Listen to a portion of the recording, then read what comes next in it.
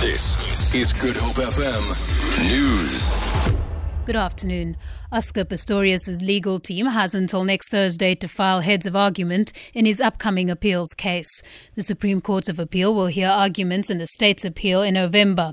According to a statement from the Office of the Chief Justice, the date for the November hearing will be communicated in due course. Pistorius was convicted and sentenced for culpable homicide for the fatal shooting of his model girlfriend, Riva Steenkamp, on Valentine's Day 2013. Sasol Gas becomes the latest company to cut back on jobs. The chief executive of the petrochemical giant, David Constable, says the company will freeze 1,000 job vacancies as it cuts costs to counter low oil prices. He says they will continue to freeze vacancies for the remainder of a 24-month response period. Several mining companies plan to retrench workers as commodity prices tumble, while steelmaker ArcelorMittal plans to cut back jobs at its Vanderbijl Park plant. Police say no arrests have been made yet after 3 people were killed in a suspected arson attack in the Samora Machel informal settlement near Philippi over the weekend. 2 women and a man suffered fatal burn wounds when the shack they were in was allegedly set alight. A 4th person was hospitalized with severe burn wounds. Police spokesperson Frederick van Wyk says an inquest docket has been opened for further investigation. No arrests have been made as yet.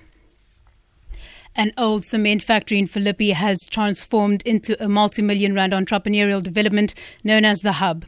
Speaking at the launch of the Philippi Village Hub, its general manager, Amos Strauss, says limited access to funding, infrastructure and knowledge are the main challenges facing entrepreneurs wanting to start their own businesses in townships. The Hub is funded by private investors and gives necessary training and skills to individuals who grow their businesses. Strauss says limited access to crucial resources hinders the success of township businesses. And finally, Pakistan says it has used its first ever locally built armed drone near the Afghan border. It says 3 high-profile militants were killed. The BBC's Joanna Jolie reports. Pakistan unveiled its home-built drone in March, saying the craft was capable of delivering laser-guided missiles. Pakistan's development of drone technology has been a source of tension with the United States. Pakistan officially opposes US drone strikes against militants in its tribal regions and has demanded help from the US to develop its own technology, a request that's been refused.